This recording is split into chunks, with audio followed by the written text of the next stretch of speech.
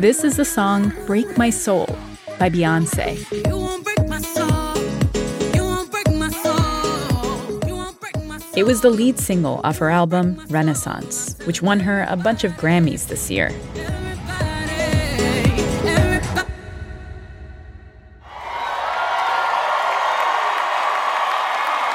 I'd like to thank the queer community for your love and for inventing this genre.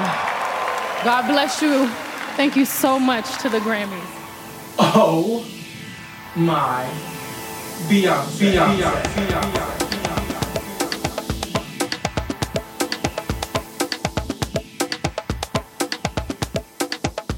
That genre Beyoncé was referring to in her acceptance speech is electronic dance music. More specifically, it's the movement that started it all, house music. It's Renaissance, it's the rebirth, bitch. We made this shit, okay? Today, it might be easy to immediately associate electronic dance music with raves and massive parties in cities like Berlin, Paris, and London. Many of the world's most famous electronic artists and DJs are European, white men. But Beyoncé's album intentionally paid homage to the people who laid the groundwork for all electronic dance music, the young, Black, and queer communities of Chicago in the late 1970s and 1980s. For a long time, house music and dance music was considered white music. It's been so far removed from the origins that a lot of Black people even think house music is white music. That's Honey Dijon, a Chicago-born house DJ who actually served as a musical advisor to Beyoncé on Renaissance. One of the things that I was told from her team was that, she wanted to make this dance record and she wanted to go to the true source of Chicago house music. The true source of that music, the story of how it started and influenced the spread of electronic dance music around the world, is a complex and layered tale about how young people searching for a place to party and be themselves could spark a revolution in music. A story that begins in Chicago in the late 1970s in a place called The Warehouse.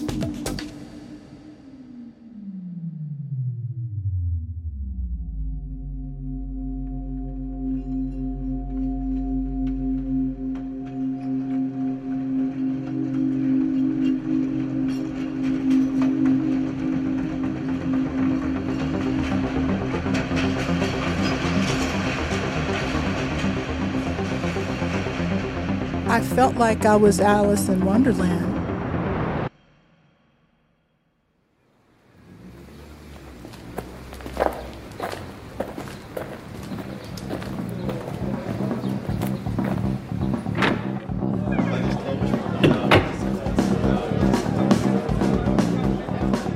Inside a lone industrial building in Chicago, Illinois, people dance intensely in a sea of fog. A figure emerges from the mist. Behind a set of turntables, surrounded by crates full of records, his arms move back and forth to the rhythm of the music. Frantic, frenetic movement. Just dancing like he had no tomorrow to come his way. The DJ controls the party and the dancers like a conductor. Move your body. Shake your ass. Welcome to The Warehouse. Really magical place. The Warehouse was an after-hours private club. I felt like I was Alice in Wonderland. So you had to know somebody to get an invite in or to even attend. The Warehouse was a home for people who wanted a safe place to party, people who had nowhere else to go, people who would come together and dance and form a community. It's like a story. Like there's a beginning and a middle and an end. You just want it to be there for the whole thing. Frantic, frenetic movement. I remember the feeling more than I remember the music. We can all be free. Let's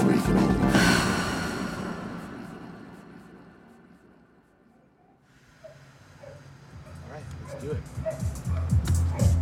On your phone? You got it. Got my phone. We're caffeinated. In order to get to know the place that birthed house music and the people who were there at the start, Ramtin and Throughline producer Christina Kim went to Chicago. Hello. Hi. to trace the history of house with the people who shaped it. Oh my goodness, sorry, I overslept. I was up till 2 o'clock in the morning. Oh, no problem. I'm sorry. And, of course, dance a little. It's a really happy atmosphere in here, right? You feel it. 100%. And I know I was tired before I came here. I was like, I don't think I can do this. I'm tired now, and yeah. I was like, we can go. Like, let's go. I'm Ramtin Arablouei. And I'm Randa Abdelfattah. Today on this show, the story of how house music, a Black American art form, helped spark an international movement and changed music history. My name is Terry Hunter, and I'm a DJ and two-time Grammy-nominated producer, calling from Chicago. You're listening to Throughline on NPR. To me, house music is culture, it's community, it's artistry, it's life.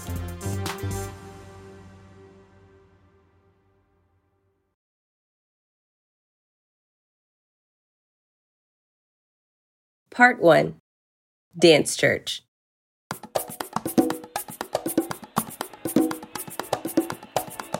Disco sucks! Disco sucks! Disco sucks! In 1979, just a few miles south of the warehouse, there was a much different scene going on. It was a publicity stunt at a Major League Baseball game. Many of the fans are scattering off the field now when they sight the police.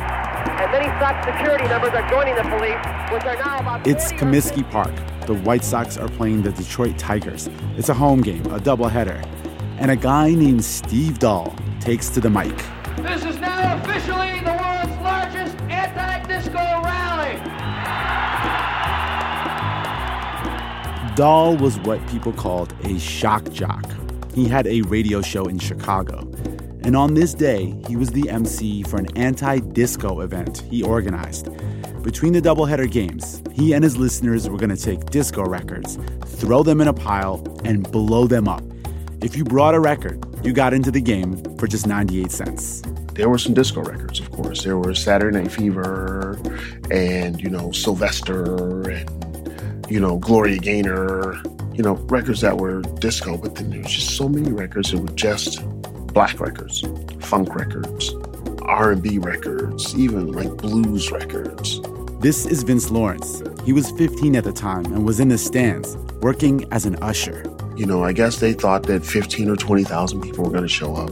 And the game filled to capacity almost immediately. It was actually nearly 50,000 people who attended the game, way more than expected. There were lines down the block, and then there were still thousands of people outside afterwards, and there were so many records.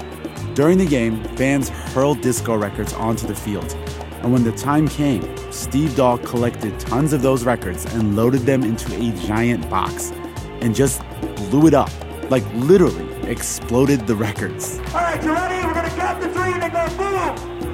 1, 2, 3, boom!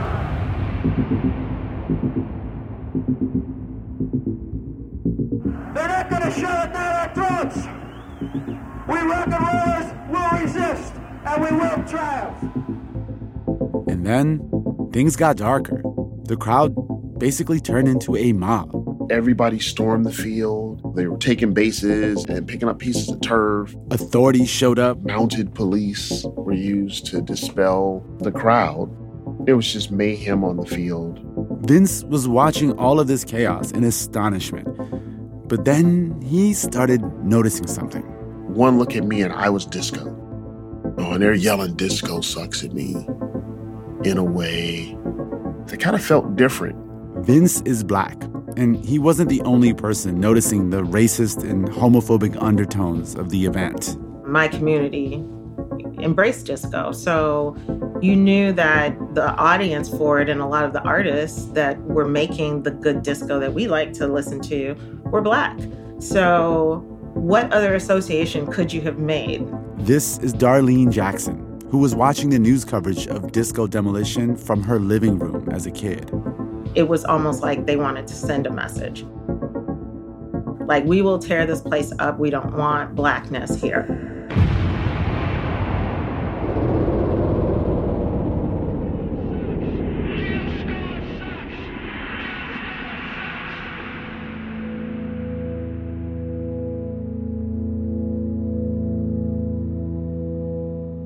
Steve Dahl has since denied that disco demolition was aimed at Black or gay communities.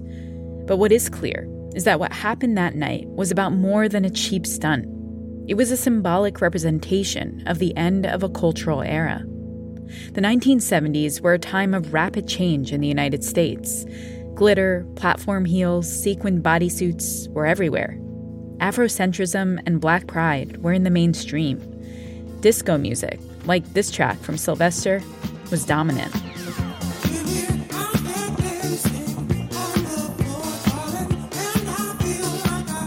But with the 1980s just over the horizon, a backlash to this cultural movement was brewing. The Reagan years were coming, and with them, a renewed investment in so-called traditional American values. It's more important than ever for our families to affirm an older and more lasting set of values. The cultural climate that had allowed music like disco to flourish was over, and disco demolition symbolically lit the funeral pyre. But the spirit of disco proved too hard to kill. In the late 1970s and early 80s, a new sound would be born right there in Chicago. It would be the cultural torchbearer of disco, a young, Black, queer movement that provided a new space for expression, a movement that would lay groundwork for a musical genre that would take over the world. House music is music that fills your soul. How does house music make you feel? House music really is just an experience to forget about your problems. It's church. Yes. It's a lifeline. House is about love, it's about community, and it's an inspirational type of music. All of the things that separate us kind of fade away underneath the boom, boom, boom, boom.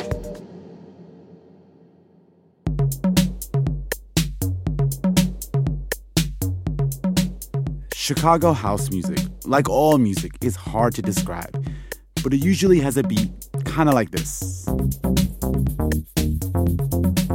It's funky, repetitive, and is generally around 120 beats per minute, kind of like your heart rate when you're dancing. When you're dancing to it, that repetition, that beat, causes an almost ritualistic feeling of being perfectly in sync with other people. It mimics the feeling of love, of letting go.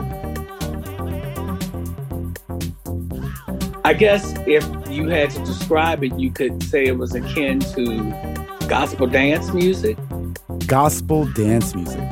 That's Frederick Dunson. He was at those early house music shows in the 1980s, dancing all night until the sun came up. It's a feel-good music. That's the only way I can keep saying and describing it.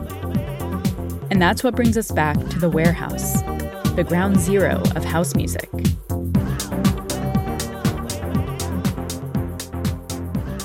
You walked up a long landing of stairs, and there was a little window. And it was mostly gay men there, a few women, mostly Black. And then you walked toward the back of that room, and there was a long stairwell downstairs to the dance floor. And it was surrounded by this incredible sound, this incredible music that I hadn't heard in that way before. It was not like listening to the radio. It was like being in an experience.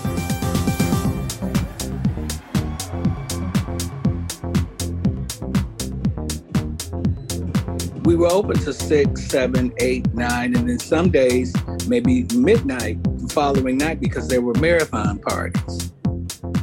Frederick didn't just go to dance at the Warehouse. He even worked there for a bit, handing out flyers, helping with parties, and even managing for a little while. There was no pause, that you just experienced it all night. And DJ Lori Branch, a Chicago-born house music historian and DJ who grew up sneaking into the Warehouse. I was trying to find my life, and I found this community that just felt like home. Home. We all accept each other and we all love each other.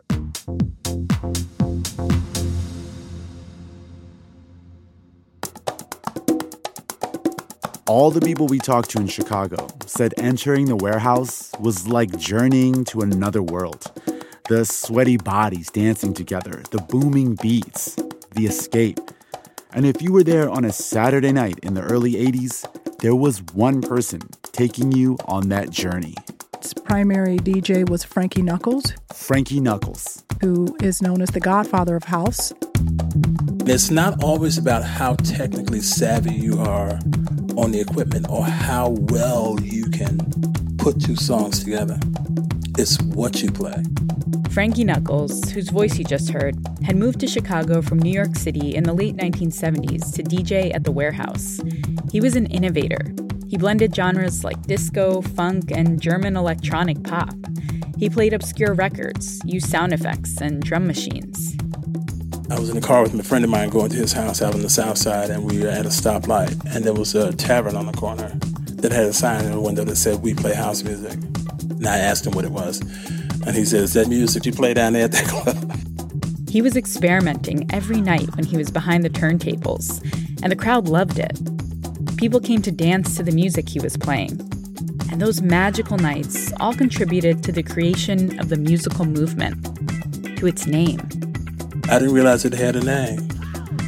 And so he was like, "Well, it's the house. It's what everybody calls it." He was like, "It's everybody's nickname for the place." And I just thought, oh. And that's when I felt, that's when I really felt like I belonged in Chicago.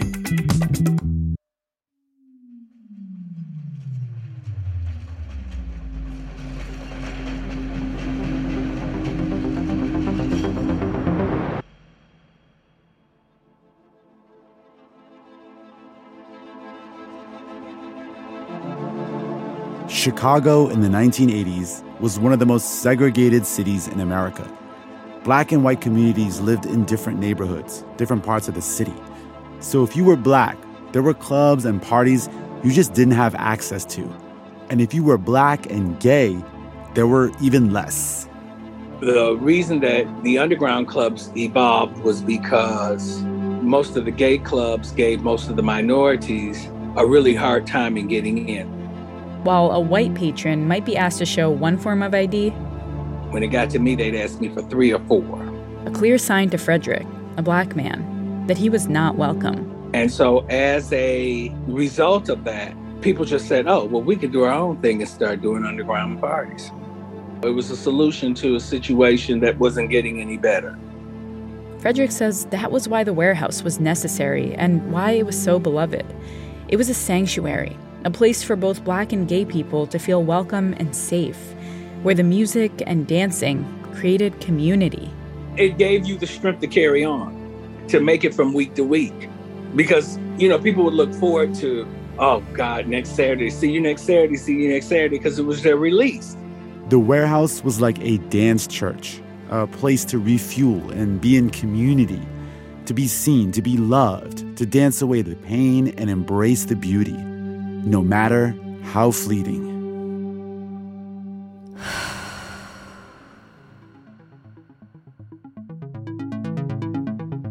So-called house music is one of the hottest things going, and it may only be a matter of time before house musicians become heroes in their own home. House music wouldn't be confined to the underground scene at the Warehouse for long.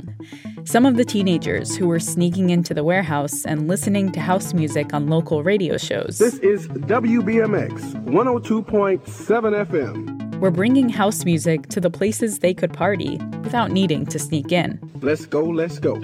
Teens like DJ Lori Branch. People like me who was like 17-year-old teenagers sneaking out trying to find myself with my other friends who were burgeoning DJs, who then said, we can take this sound and implant it to our teen parties.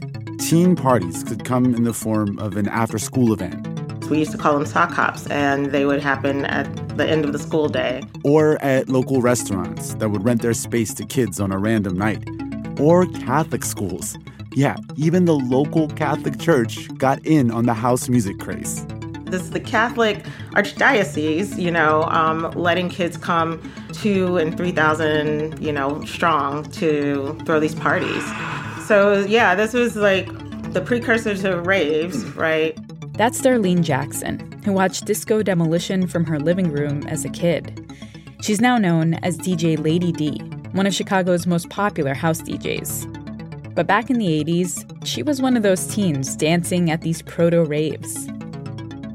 Basically, you're just like doing this pumping, running, like frantic, frenetic movement just to the beat of the music, to the rhythm, like hard, like just, it's like a train, choo-choo, like the wheels are turning. Teenagers were dancing, they were DJing, they were throwing parties. And people like Vince Lawrence, that 15-year-old usher at Comiskey Park during disco demolition, started becoming promoters. Basically, house music entrepreneurs. Yeah, I want to be the guy who throws a party. That way, for sure, I get in free. And we put together a little group, and we had our DJs, and we had our promotion people, and we had our group members that went to high schools all over the city. So everybody would take some flyers and pass them out at their school.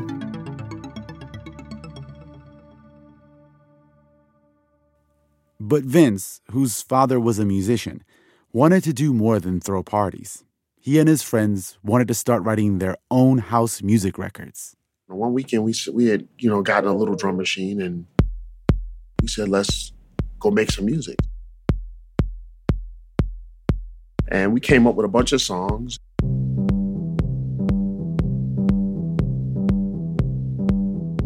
So we started playing the songs on cassette at the party. And people kept dancing just like it was any other record, like a regular old record. We were like, hey, wait a minute, hold on. We can make these records. Vince and his friend Jesse Saunders would make songs and then get them played at parties all over Chicago. In 1984, they made a song that really struck a chord. A song that many call the first real house record. So Jesse and I got this 4-track, and, we made this record called On and On. On and On. Say you must go on and on, goes on and on. We made the record, we were playing it at the party, and it was going over like gangbusters. So we said, forget it. Jesse, I know where the pressing plant is. And we pressed up On and On, and we started playing it and giving it to our friends. And one of our friends was Farley Jackmaster Funk, and he played a record on the radio. Man, this is a real busy night for me. Think they're ready to hear your mix? Aren't they always? Okay. Let's go, let's go. It became really, really popular. Everybody would recognize it. In a single day, Vince remembers making around $4,000. Jesse and I left, and we got in the car, we rolled up the windows, and we screamed. And I looked at Jesse and said, fuck parties, man. We're in the record business now. That is amazing. Because that's a huge... We probably gave the $4,000 check, something like that. Which is we never made that much. We never made that much money on a party. With the success of On and On, Vince Lawrence and Jesse Saunders had cracked open the door to the record industry for house music, a door that would soon burst open to the world with the release of another song Vince and Jesse produced for that local radio DJ named Farley Jackmaster Funk. He says, okay, I'm going to make it perfectly clear. You guys are going to make a good record with me, or I'm going to stop playing all of yours. So I wrote this song and said, okay, well, look, when you like somebody and they don't like you back the same way, you still keep liking them. Like, even though you try to say, okay, that's over, love can't turn around.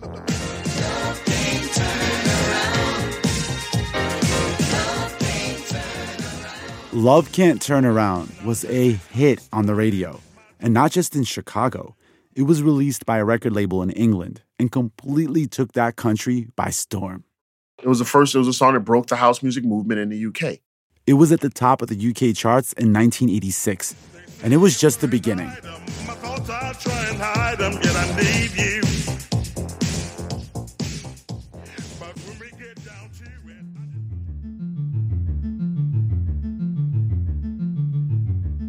All through the early 1980s, house music scenes were growing in Chicago and other cities in the U.S., like Detroit, Philadelphia, New York, and Washington, D.C. And with the success of songs from Vince Lawrence, Jesse Saunders, and Frankie Knuckles, house music left the U.S. and reached new heights in Europe.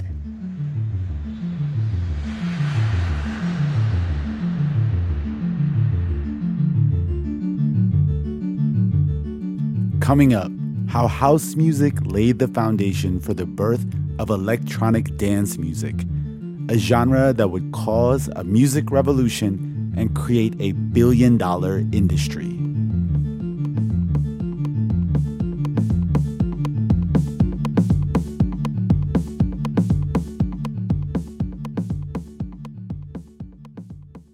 This is Benjamin Bedley from Chicago, Illinois, and you're listening to Throughline from NPR.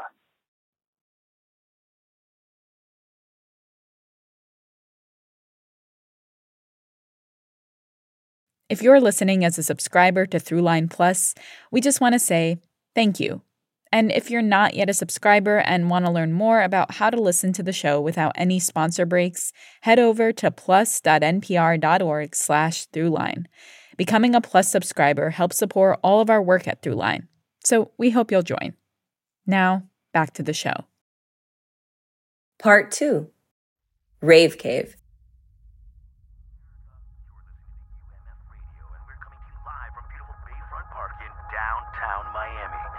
Set to kick off 3 days of heart-pounding music, over-the-top production, and more than 300 of the world's biggest DJs and live acts.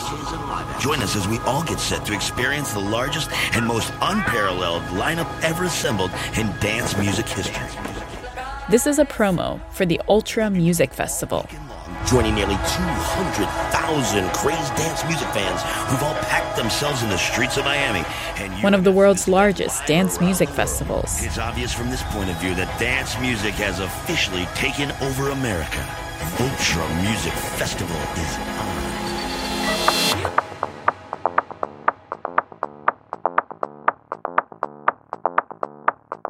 Today, Ultra Music Festival has come to define the electronic dance music scene for people in mainstream culture. But we have to rewind to Ibiza, an island off the coast of Spain, in the late 1980s, to understand how it started. This is a very famous story.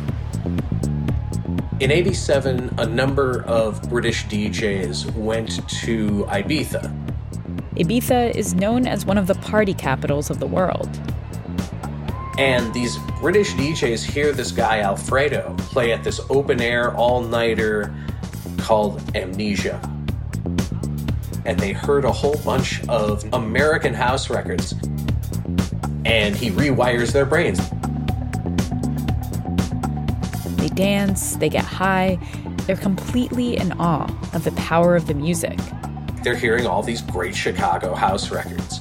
They go out, get those records, and they bring it back to England. Then by '88, it becomes a national craze.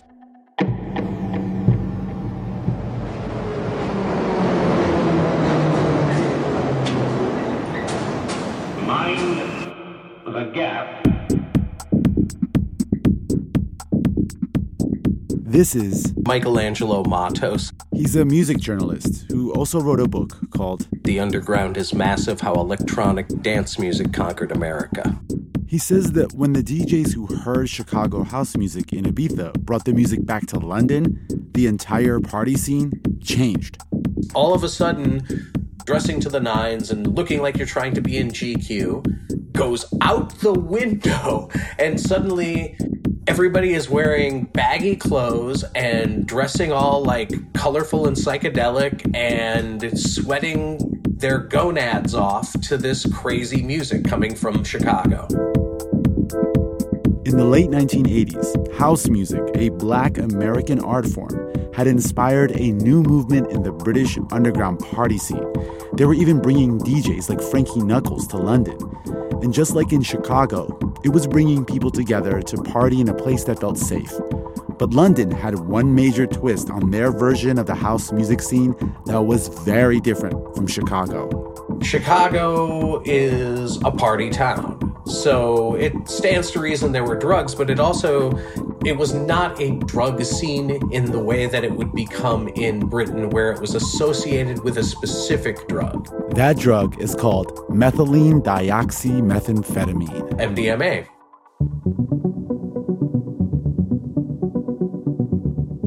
MDMA, also known as ecstasy or Molly, is a party drug that causes feelings of intense euphoria.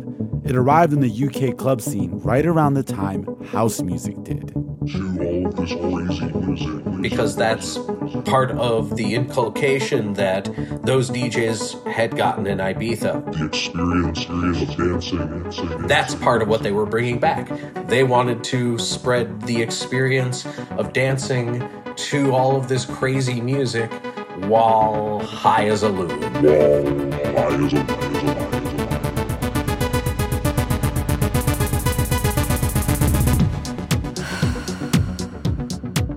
It was the American import, house music, which started the craze. Linked with the so-called designer drug, ecstasy, it became known as acid house. Acid house. That's what the British twist became known as by the late 1980s. The music, fashion, and drug culture. It spread all over the country. Acid house in Britain means that whole epoch. The trend is said to be probably the most distinctive development in popular youth culture since punk rock in the 1970s, and just as controversial. These parties are said to be linked with drug taking or worse. They're in breach of local authority licensing regulations, and besides, they keep the home counties awake at night. The acid house scene kept growing, even though the authorities were trying to shut parties down. And that tension and energy built and culminated in a week-long free electronic music festival on a massive field in Worcestershire, England in 1992. At the height of the festival, an estimated 20,000 people had converged on Castle Morton Common at the foot of the Morven Hills. It came to be known as the Castle Morton Common Festival.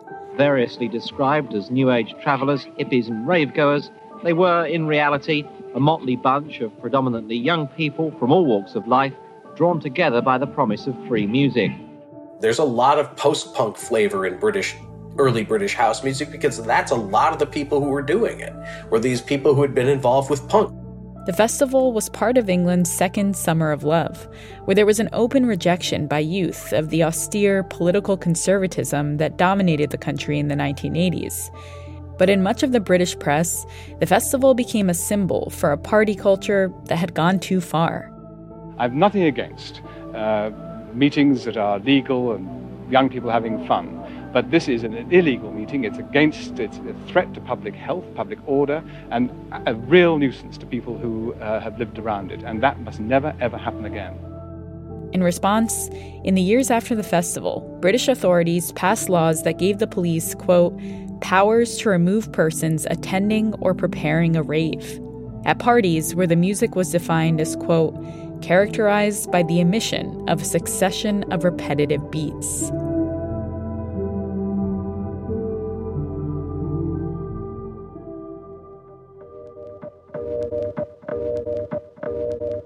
House music is mutated by all of its practitioners in different ways.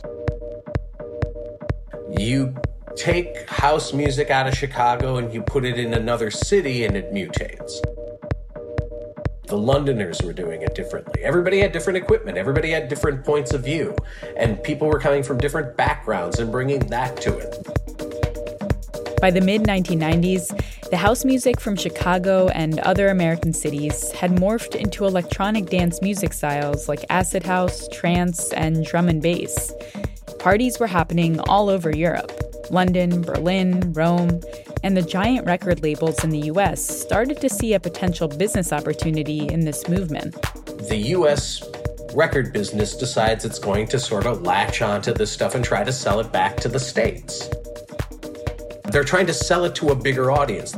The mid-1990s was the era of grunge, gangster rap, and boy bands. I remember it well. It was weird. Artists as different as Nirvana, Dr. Dre, and NSYNC were all achieving popular success. And somewhere in all this chaos, record labels thought electronic dance music could find a new, mainstream American audience. The default audience is considered to be a white post-adolescent male. When you sold a lot of records, that's who you were selling them to. They're trying to reach the alternative kid because that's the ascendant audience at the time. And of course, the alternative kid is seen as a white post-adolescent male.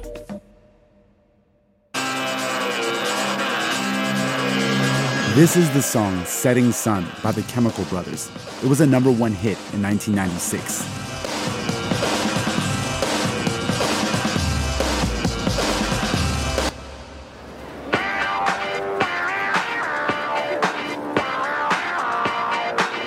and this is Da Funk by Daft Punk, another #1 hit.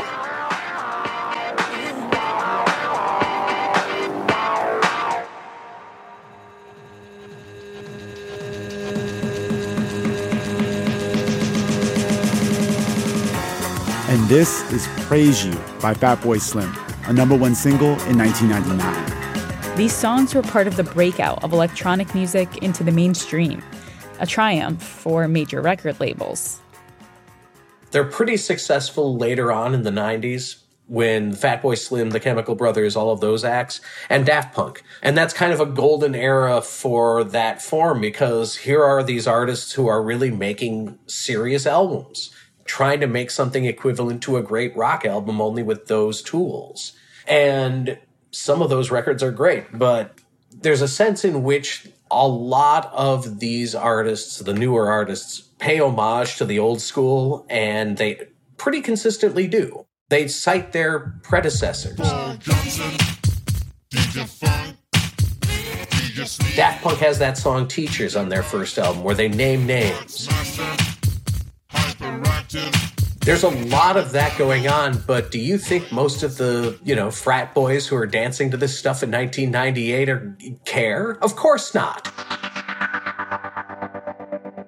And it's frustrating because here are some of the artists who are actually attempting to put some shine on the originators, and the rest of the world being like, And it becomes a problem because, for example, Detroit techno is black. Chicago house is black. These musics are black, and they've always been open to whomever is going to work their variations on them as long as the variations are good. But then there's a lot of variations that aren't very good. And a lot of that gets mixed up. The success of electronic music in the mainstream in the late 1990s continued into the new millennium. At the turn of the 21st century, there were dozens of hit songs based on electronic music. Artists as diverse as Madonna, Ricky Martin, and Jennifer Lopez were singing over tracks you could dance to at a club. And on it went. Electronic music festivals popped up and grew into huge events. Raves and dance parties were happening in cities all over the world. And by the early 2010s, the electronic dance music genre had become a massive industry, generating billions of dollars.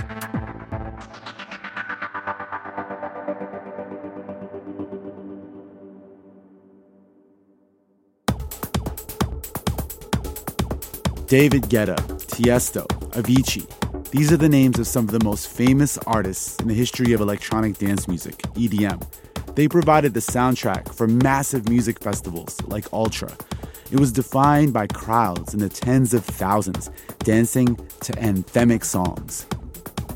A lot of the build and drop dynamics that came out of trance, a lot of the sweeping sort of sounds, a lot of rushing, gushing sorts of builds.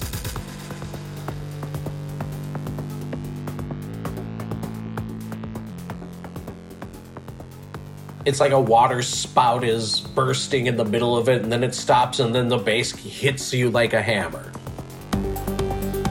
Almost unrecognizable compared to Chicago house. House is more of a church. House music, especially when a good DJ plays it, house music can be profoundly spiritual. It's a very up and down kind of thing. It's moving through passages and then into new peaks and then back down, and it has that movement to it. EDM, big room EDM was more like a roller coaster.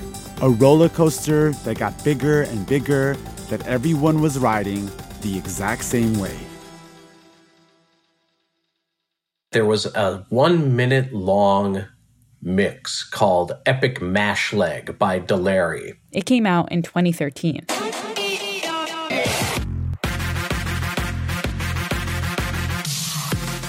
And it was essentially just like, here's 5 seconds of 20 of the top 20 on Beatport's chart right now.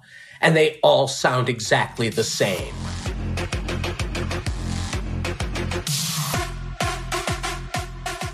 That's what EDM had become. It's that moment that 2010s moment of its cultural ascendancy and peak, that to me is EDM. Very macho, extremely macho.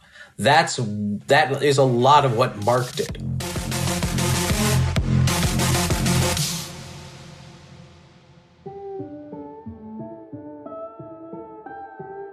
Today, EDM is one of the most popular and profitable genres of music. There are DJs and festivals that make millions and millions of dollars every year. And Frederick Dunson says that success has obscured our view of the people and places that inspired it all. House music was the foundation on which EDM's legs stand. And so for new musicians to say, oh, well, we created this, we created that, that wouldn't be right. That's not giving credit to the people who actually put the work in. David Guetta, one of the world's most famous electronic artists, has cited the song Vince Lawrence helped write, Love Can't Turn Around, as an inspiration that launched his whole career. Yet it's Guetta and other current artists who most people associate with the genre. What do you say when a guy who makes tens of millions of dollars a year says, this was the launch pad for me? Every interview I have, when someone asks me this question about David Guetta and so on and so forth, I say, David, I'm right here. What do you say when that whole industry doesn't really have one guy like you in it? In all of EDM, there's not much, representation in that sense.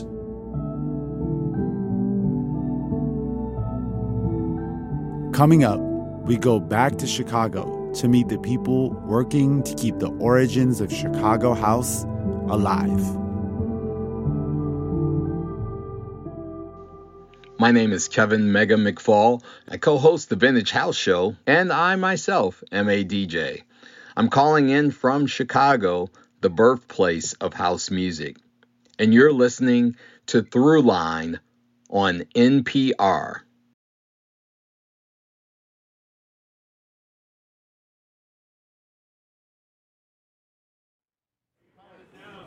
Part 3. You got to find the light. Check. Okay, here we go. Okay, so we're outside of the Honey Dijon show. It's December in Chicago, and it is offensively cold. Throughline producer Christina Kim and I are at Metro, a venue where some of the earliest house DJs, like Frankie Knuckles, played. On this night, Honey Dijon is headlining. She's from Chicago and incredibly beloved here. The line to get into Metro stretches all the way down the street, and getting people to talk was pretty easy. NPR, can I ask you a question? Hell yeah, NPR! Yeah, but Throughline. Oh, Throughline, yeah! Fuck yeah! The vibe was clearly amazing. It was a party. The line was buzzing. It felt electric. But when we asked people why they were there, the answers were about way more than a party. There's still an inherent joy to going somewhere where the only thing people care about is the DJ. They don't care about your race. They don't care about your sexuality. They don't care about your gender. And everyone is just releasing themselves to the music.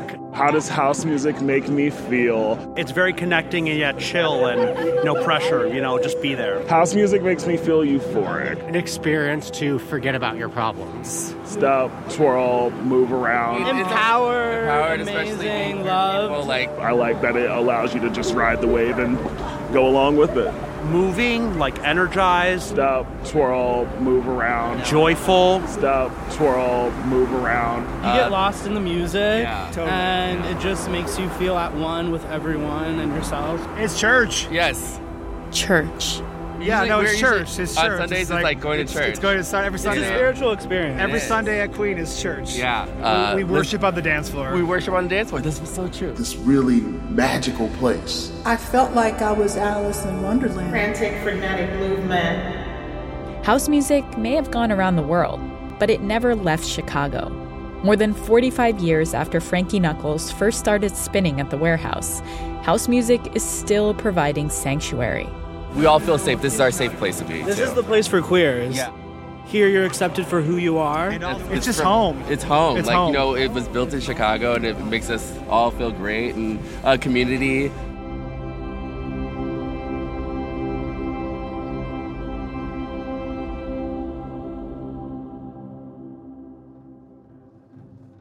So after we talked to all these people, Christina and I put our mics down, and we also got to go to church.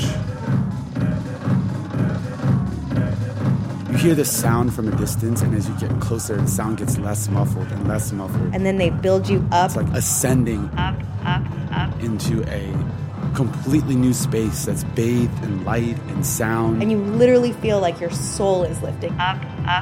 And above you, a kind of angelic pastor coming down from the heavens is the DJ. Everything that's been weighing you down just gets a moment to go. Up.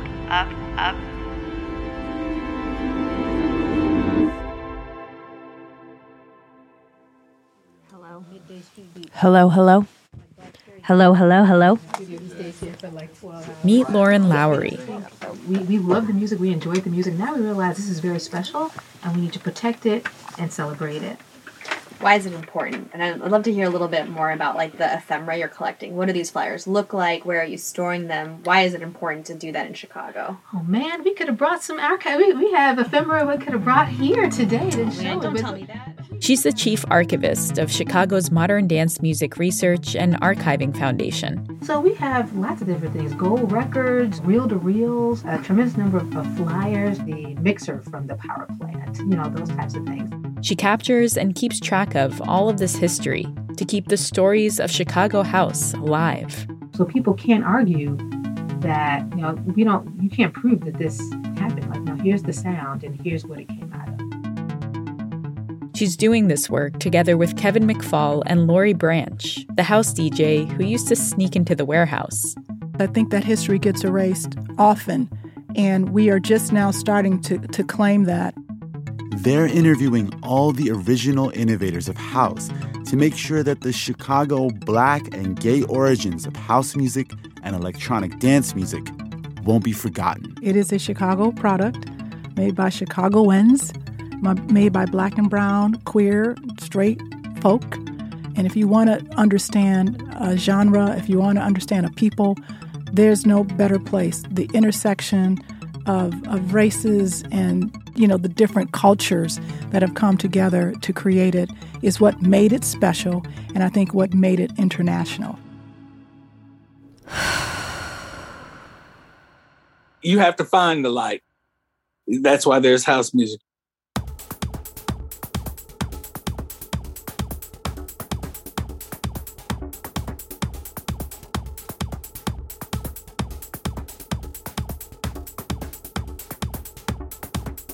That's it for this week's show.